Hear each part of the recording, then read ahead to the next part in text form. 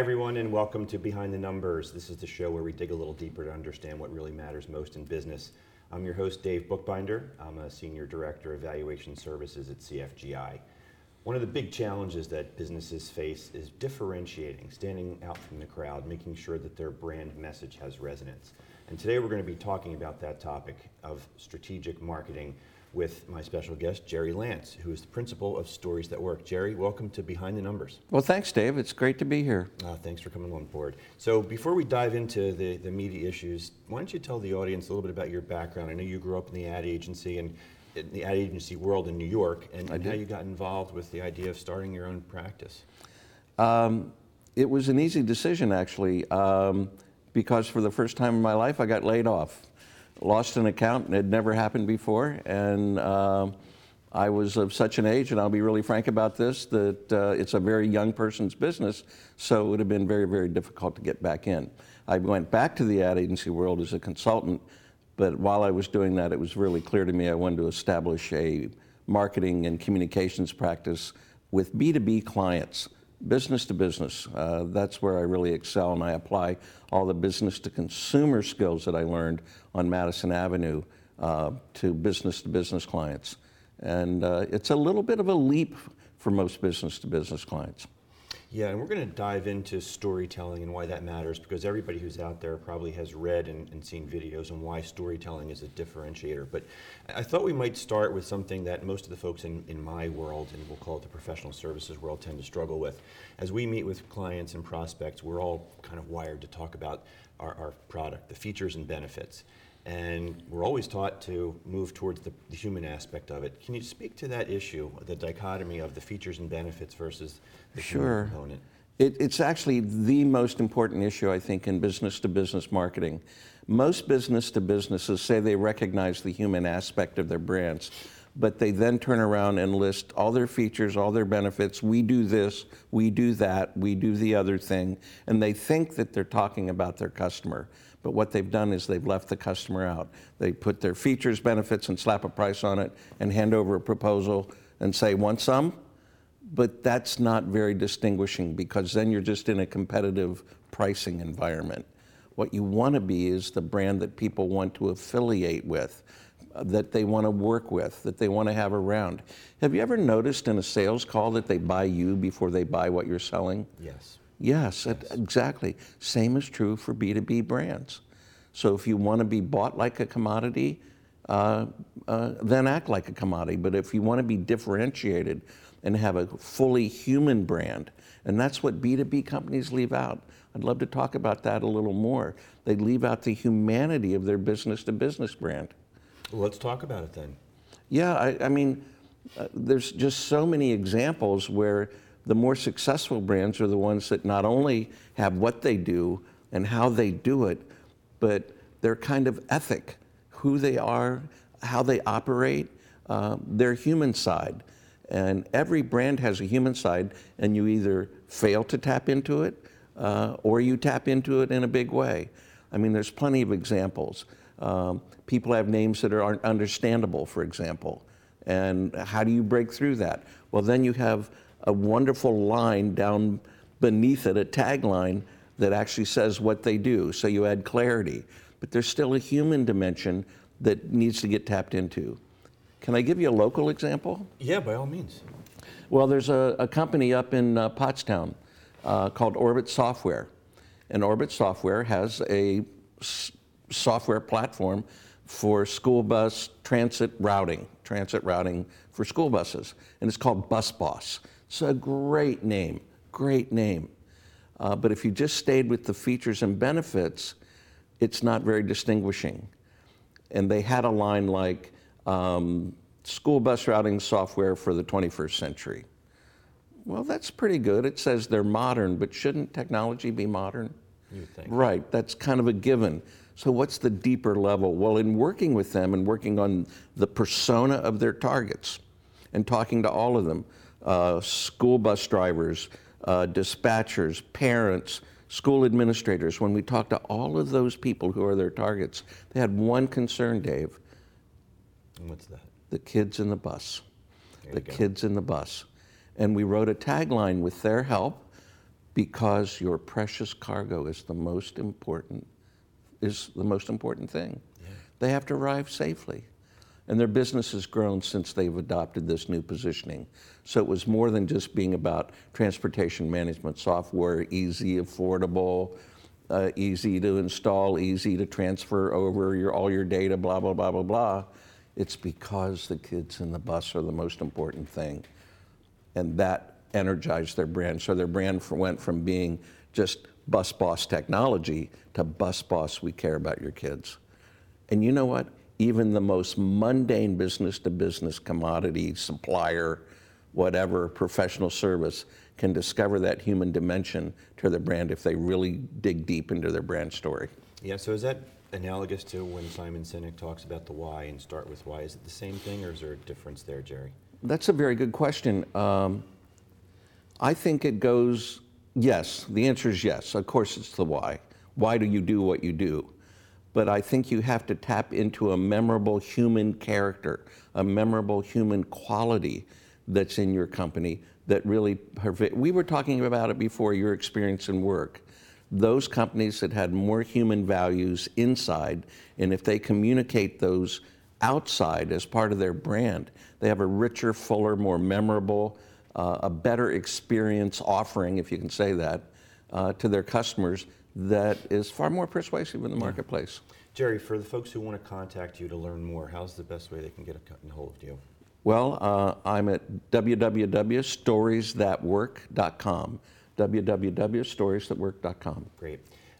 We have a couple minutes left in this first segment, and you mentioned something about brand experience. Can you define what that means? What do consumers look for, B2B, B2C, what have you?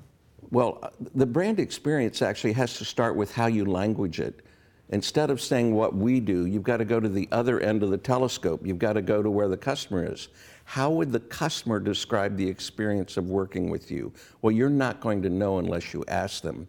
But the best way to write a promise is to promise an experience. What is that experience? When I hired Dave Bookbinder, I felt, I experienced, I sensed a great deal of control that I didn't have before, and here's why, because he brought expertise. You notice how the here's why came second? Yeah.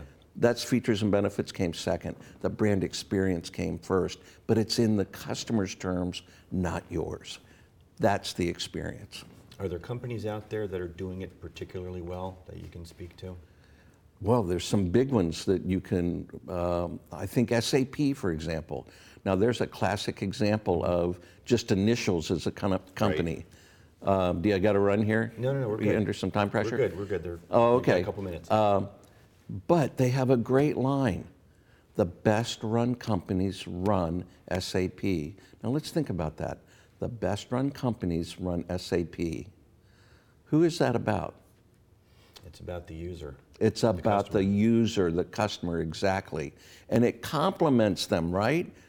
Well, everybody knows enterprises use SAP, giant companies. Well, they had maxed that market out. They wanted to reach down to small and mid-sized businesses and kind of buy software off the shelf. So I want to be a best run company. I want to have a form of SAP that I can run to track my inventory, my sales, blah, blah, blah, blah, blah. So the best run companies run SAP. That line has continued to grow, and over time they've now even shortened it, but it's got even richer in meaning. Run better, run smoother, run faster, run more profitably. Yeah. But they complement the user. The best run companies run SAP. It's aspirational, but it's also a complement. Think about that. They've engaged me on a human level, and these are huge software packages. Yeah, and the name, so you mentioned, so SAP is 3 letters, and most people probably don't know what they stand for, so the tagline is critical, right? It is, exactly. So how important is it for the name of the company to actually depict what somebody does, for example? I think it's life and death, personally. So if you have a name that is a little bit gobbledygook or made up, then you have to explain it in the tagline. Okay. But let me give one to you, Iron Mountain. What does Iron Mountain do? Do you know? They're the recycling group, right? Yeah, they're a recycling group, and there's a data storage company. Okay. And look at that name, Iron Mountain. oh my God, I want my stuff in an Iron Mountain. Well, it's actually a founding story. They started out by storing stuff in an abandoned, I don't know, iron ore mine in a mountain, and I don't even know where. Now they're the world's leading data storage and recycle and all that kind of stuff, paper, the whole 9 yards. But the name is an object. The name is an object that you can see and feel. That's the best place to be. Not in the B2B, it's difficult to go there. You can have a name that can be very expressive about where you want to go and just merely suggest a quality. But again, if it's a little bit abstract or a generic noun, you've got to have a very crisp, clear tagline that anchors your brand in both function, and then if you're really, really good, you might have an extra line that says why people should work with you. Very good. I think that's a good spot for us to take our first commercial break. So Great. On that note, folks in the back, we're going to take a quick pause here, pay a few bills, and we'll come right back. So don't go anywhere on Behind the Numbers.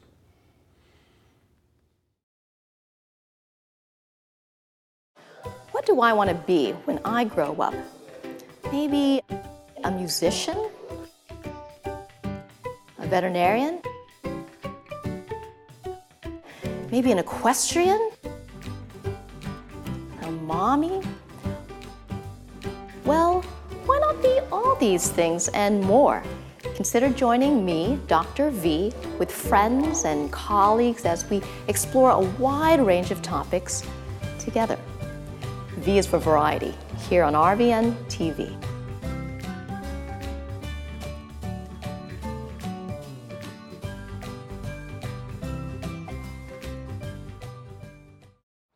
There you go, Richard. Oh! Is that too hard for you? No. Is it too hard for you?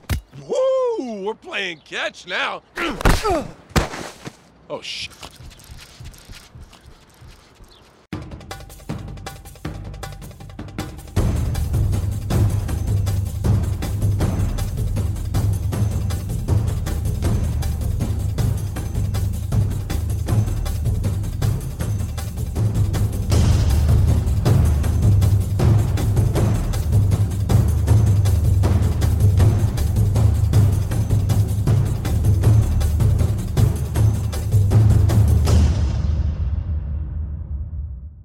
Why should you choose Rowan College at Gloucester County?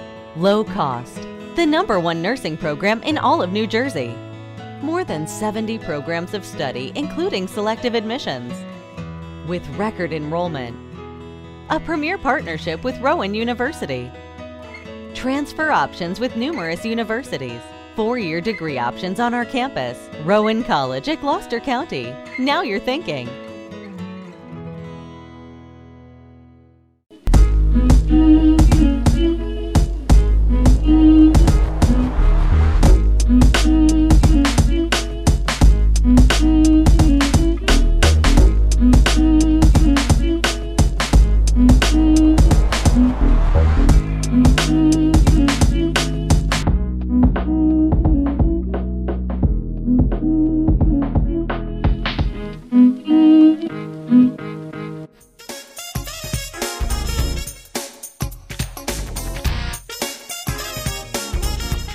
Hey everyone, welcome back to Behind the Numbers. I'm Dave Bookbinder. Today we're talking strategic marketing with my guest, Gerry Lantz, principal of Stories That Work. So Gerry, let's get into the name of your business, Stories That Work. Let's talk about storytelling. How do companies tell their story? How do individuals who are out there as brand ambassadors for their company tell stories that sell, that work, that are authentic?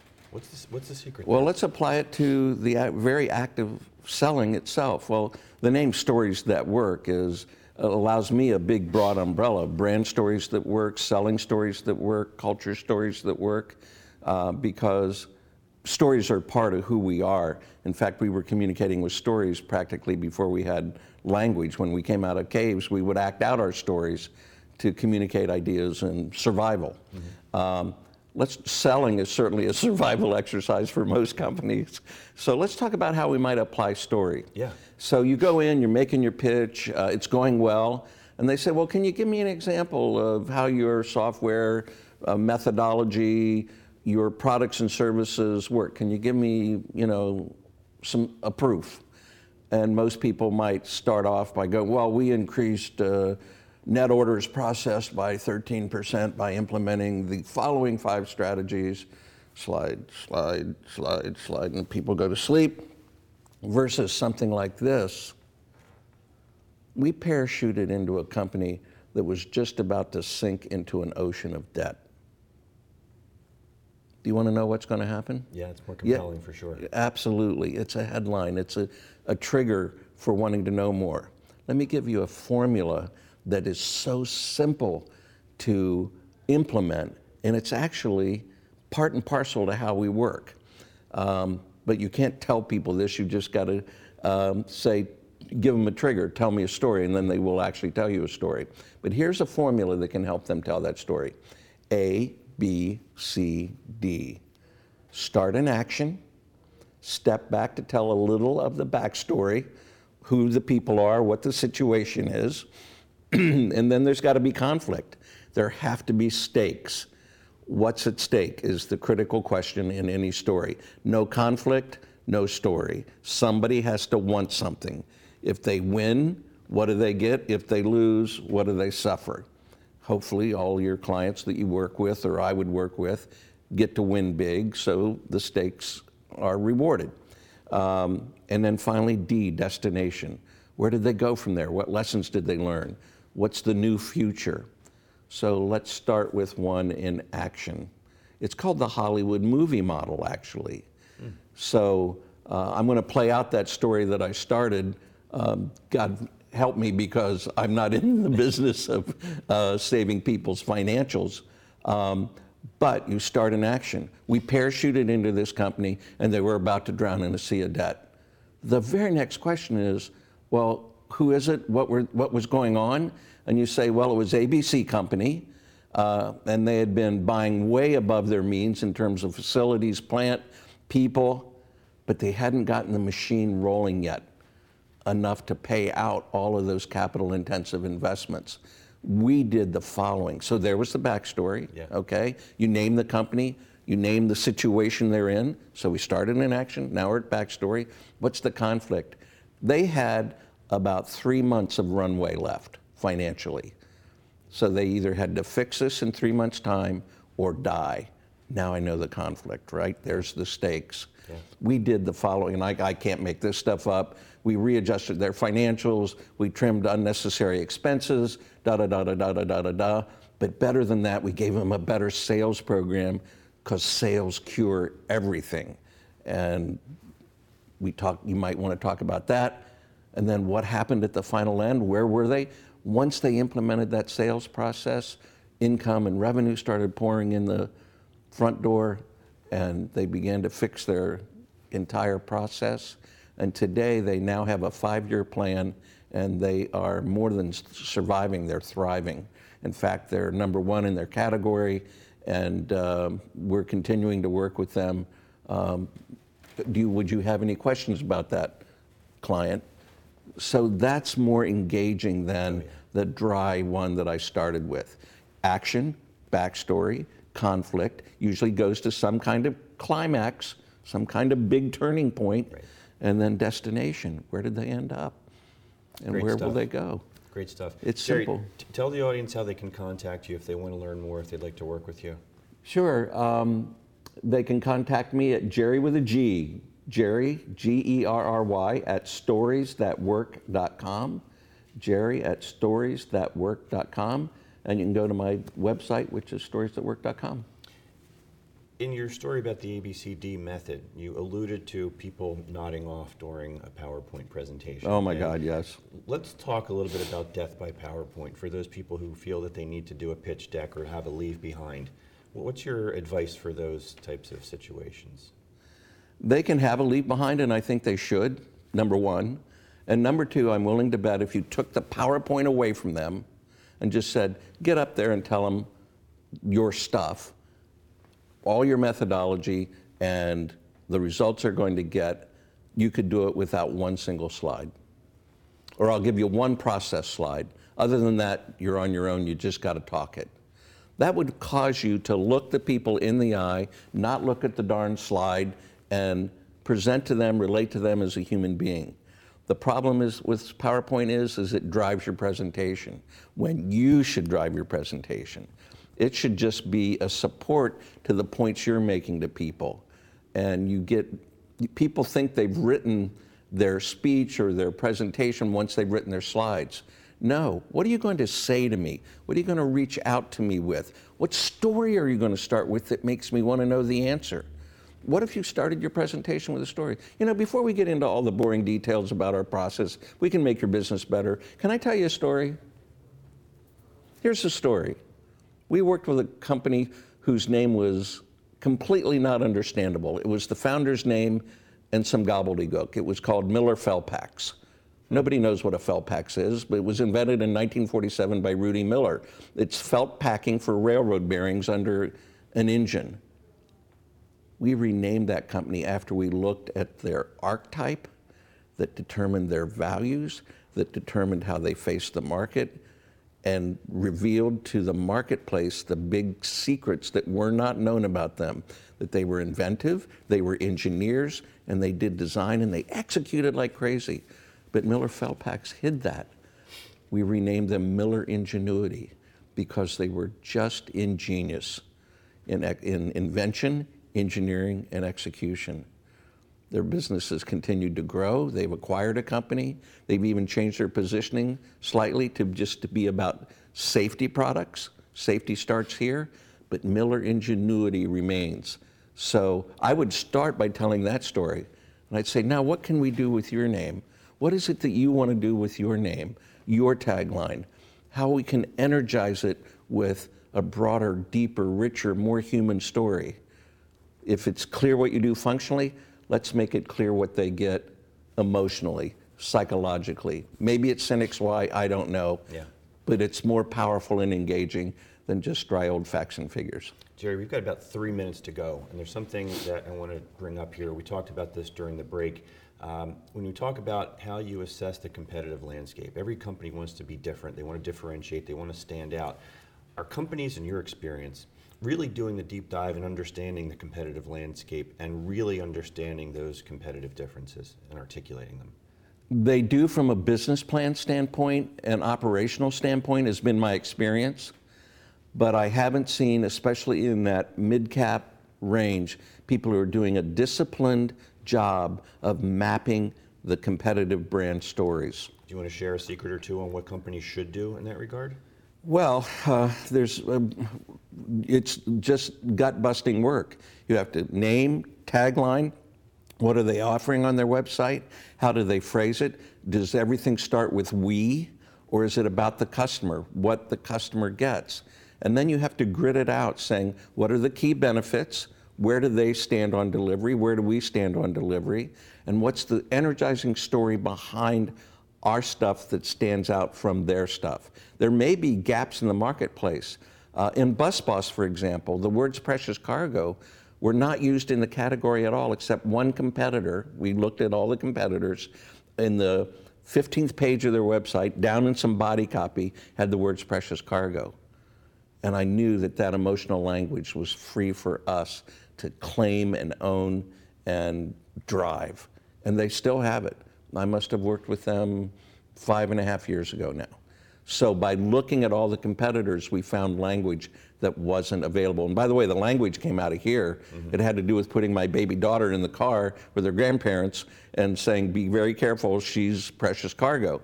That was the insight. So I quick looked at the competitive map, looked at everybody's website and said, that language is available to us. Let's drive on that. And it's human, warm, it's on their website, and they depict kids getting off the bus into parents' arms. Yep. That drives success. So, I don't know if we're going to have enough time to go deep in this, but I want to just at least ask the question, for those folks that are in legal accounting, the so-called commodity type services, what can they do? What can we do to stand out? I knew you were going to ask me this at the very end, and we could do a whole show on this. I know it wasn't fair. No, but oh my God, they're not going to want to do, dump the names, dump the whatever, and whatever, Inc., right.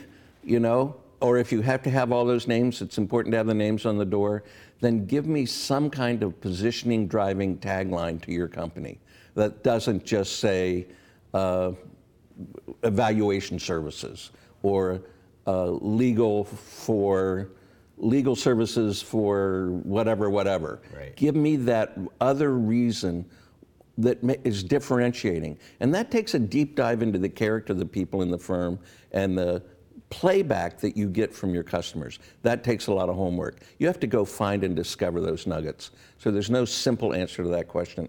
But if you're doing what everybody else is doing, stop and start finding the refreshing point of view that you actually offer to the marketplace. And then state it in normal human language, not industry blah blah. Whew, that sounded so critical, but that's what I would tell them to do. That's what I would work with them on doing. Yeah, well said. So if you're watching and that resonates, make sure you get a hold of Gerry. Gerry, I think that's a great place to wrap. So thank you so much for spending time with me today on Behind the Numbers. My guest was Gerry Lantz, Principal of Stories That Work. And until next time, you take care. We'll see you next week on Behind the Numbers. I'm Dave Bookbinder.